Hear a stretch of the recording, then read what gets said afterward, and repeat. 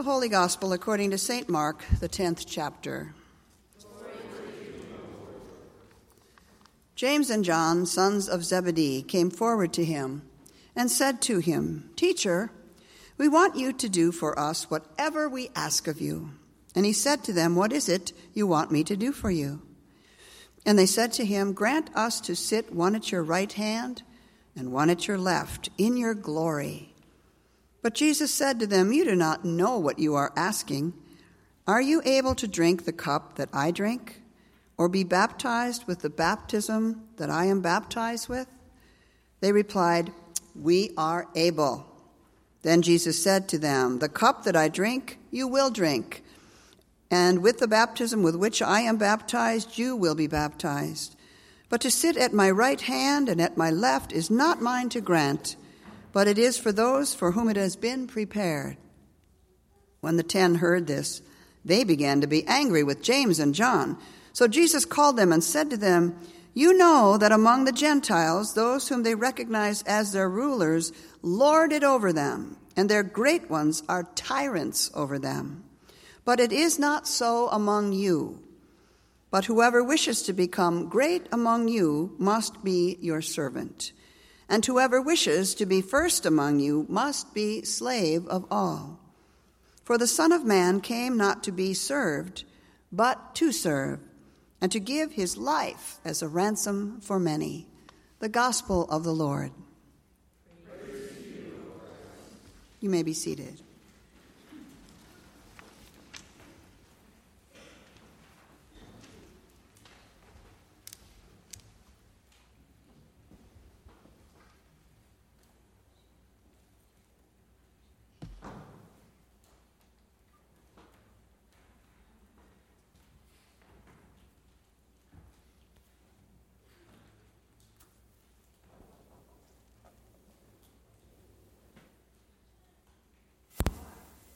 It's been a great day outside at the Glen as Ruthie Hare and the whole family came, sat in the front row, and we called on Ruth to give a few reflections and memories. And I know many of you in this crowd are friends of hers and have worked alongside of her for years. And so I think she felt good about having this anniversary celebration. And so it was a blessing. And we had lots of cupcakes to celebrate as well. Let us pray. Our good and gracious Lord, we give thanks for this day. We give thanks for those in our congregation who are saints. All of us are saints. Some of us have different callings, different places we serve. But this day we remember Roland Hare and all the clearing he did to make worship possible in the Glen. And we give thanks for the multifaceted dedication he and his family show. And pray that you watch over Ruthie and her family now in the days ahead. In Jesus' name we pray. Amen. I see we have the picture of the old church. Many of you maybe haven't seen that, but it is indeed where the church that was located right across the street.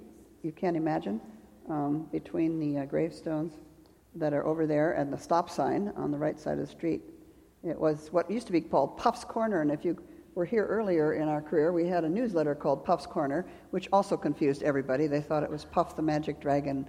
Couldn't understand what that was. But Valentine Puff gave that land to the initial church to be built.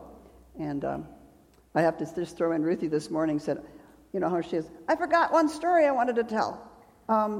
When we got married in the church. And when we stepped out to go across the street, we almost got hit by a 39 pickup. Because Susquehanna Road used to go up and rise up, and so we had to run up and go across the street, and there came the truck, and I thought, well, that would have been a great honeymoon starter, but anyway. Well, history has really never been one of my strong suits. You know, the World History Channel, I can't be bothered with it, and baseball museums, please don't take me there. They seem dry and boring. However, once again, I've been proven wrong, especially when it's come this week to personal histories of the saints of God.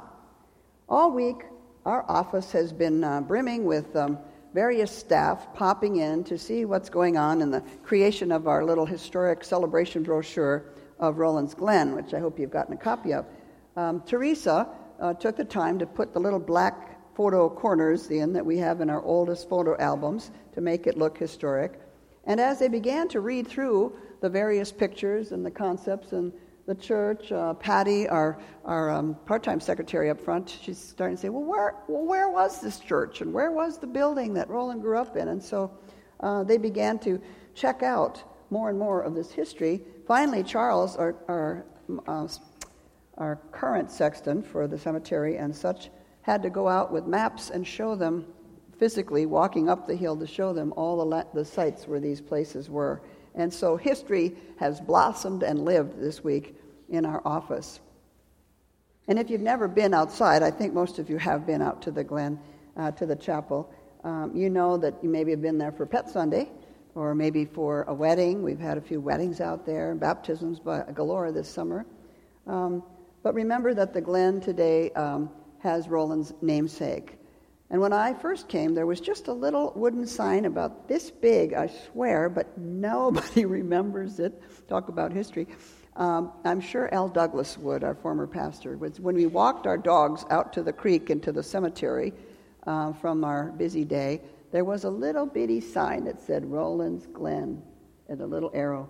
That seems to have evaporated, and so I thought it'd be a good time to put a significant cornerstone rock. And so Jack Freeston and I went and picked out the stone you saw during the children's sermon, and you can go see it out there. It's leaning against a tree for future placement wherever we're going with it. But so Roland really had foresight to clear some of the trees. The Glen existed, but he also cleared more of the trees out there. And so he was 26 years on our staff, as you may know, and he and Ruthie also worked in Sunday school as superintendents, I think, for 12 or 13 years. Their kids also had perfect attendance. I challenge the parents today to think about that. That's pretty stunning. Roland Hare was a grave digger in many ways, and he even cleared the trees for this current lot where the church now stands. This was solid trees, and he would have some parishioners help him, but finally when they gave out, Roland kept on trucking and kept clearing the trees. So the fact that we can sit here is also a tribute to Roland, and not just the outside Glen. He'd take all the firewood that was gathered from these trees, and he would sell it, and all the money went right back into the cemetery fund. His family also joined him in this journey working here. Ruth and the children worked in the summer, grass cutting, trimming headstones. Some of them helped dig the graves and snow plowing in the winter, whatever was needed. And this morning, their son, David, was here, and he worked with his father out in the cemetery from the time he was 8 years old, in the summer when he was out of school. And when his dad died 3 years ago, he wanted to dig his dad's own grave, which he did right up outside of the Fellowship Hall area. Roland died in 2013 after 53 years of marriage, and they also lost their son Rusty the same year. It was quite a sad year for the family. But Roland labored with fierce dedication, as you know, mostly behind the scenes. And he is indeed a character. When I preached at his funeral, I went around asking some of the older generation some thoughts about Roland. How would they describe him? And this was a few of the comments. Well, he was frank. You always knew where he stood. He was fiery. He was hardworking. He was stubborn. He was outdoorsy. He was a hunter and a fisherman. Colorful, responsible, faithful, a good cook. Baked beans were great. And he was tone deaf. So apparently he was not in the choir. He indeed sounded like a mythical hero, doesn't he? Like Paul Bunyan or Superman, able to handle mechanical projects in a single bound. Look, up at Rose Hill, he can climb a tree, solo, mash his hand between the branches, the broken branches, and still hoist up a chainsaw to cut his own bloody hand free from the tree, which he really did. He can dig a grave with a backhoe in the rain and the snow and the ice, plow the parking lot no matter what time and weather comes his way. And in his heyday, Roland also dressed up as Santa Claus, and this one gives me great joy to think about, as the Easter Bunny. Trying to imagine rolling in a full Easter bunny costume to the delight of the children, and he and Ruth catered countless church dinners. Many of you know and lived all these stories. But he knew what it meant to serve others faithfully and constantly. And from the Gospel of Mark today, we see Jesus reminds his disciples, James and John, of the high cost of servanthood. They came to him initially, James and John, asking for reserved front row seats alongside Jesus when he comes into his glory. Of course, they were still new at this discipleship training module. Who could blame them? Finally, they thought, we're just poor fishermen. We never get any prestige and influence. We always smell like dead fish. And in this society, it's our time to rise. So they did follow Jesus, and they did see his miraculous ability to heal and make miracles happen all over the place. So they thought, now it's our time to get a piece of the pie, to be given a promotion, should we say, with him up front to the head table of the kingdom of God. We see this all the time, this desire, I guess, for prestige in our political gamesmanship this election year. If I endorse so-and-so, despite my distaste and regard for their policies and record, it means that I will be given then access to power and influence in my own attempt to run for office. I'll scratch your back if you'll scratch mine. We know all too well the power brokering that takes place in our world, in our jobs, in our professional sports and international trade. But we pay a price. It reminds me of the great singer Bob Dylan, whose song I've never even heard of until I prepared this sermon, but apparently others have learned of it in his religious revival kind of time of life.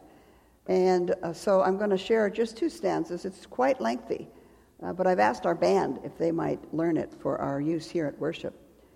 And he says, the first line is, "You might be a rock." Let me start this again. You might be a rock and roll addict prancing on the stage. You might have drugs at your command or women in a cage. You may be a businessman or some high-degree thief. They may call you doctor or they may call you chief. But you're going to have to serve somebody. Yes, indeed, you're going to have to serve somebody. It may be the devil or it may be the Lord, but you're going to have to serve somebody. You may be a construction worker working on a home. You may be living in a mansion, or you might be living in a dome. You might own guns, and you might even own tanks. You might be somebody's landlord. You might even own banks. But you're going to have to serve somebody. Yes, indeed, you're going to have to serve somebody. It may be the devil, or it may be the Lord, but you're going to have to serve somebody. It seems that following Jesus in a servant lifestyle will cost you if you're going to serve him.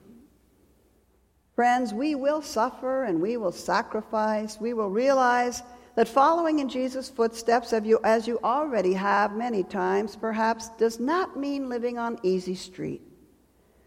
That's what James and John were so hoping for, finally a break in our gospel today. But Jesus set them straight. Love, self-sacrificial, humble love, has the power, the greatest power of any, to change lives and change hearts. And the abundance of grace in Christ's servant love is the most redeeming force in our world. Author James Howell writes this: "We will falter. Our motives will never be wholly pure. But we serve not so we can pat ourselves on the back for our nobility, but as a natural, even supernatural reflex of the love of God living in us, working through us, we may not succeed. But success is never the measure. We serve because that is just how it is with us and God. When Jesus hung on the cross, Rome and all the short-sighted religious ladder climbers thought, "Oh boy, we won." But no, Easter burst that power of death and dominance and freed us all through Christ's offering to live a new life with a new formula, namely, whoever wants to be great among us must be servant, and whoever wishes to be first must be slave of all. Now, Roland was a character, a memorable sort, but he served his Lord all the days of his life. So, my friends, we too, we've got to serve somebody in our own unique and unconventional ways, in our classrooms or on the soccer team, in the research lab or in the courtroom, on the sales floor. Let us choose Christ Jesus as Lord every time.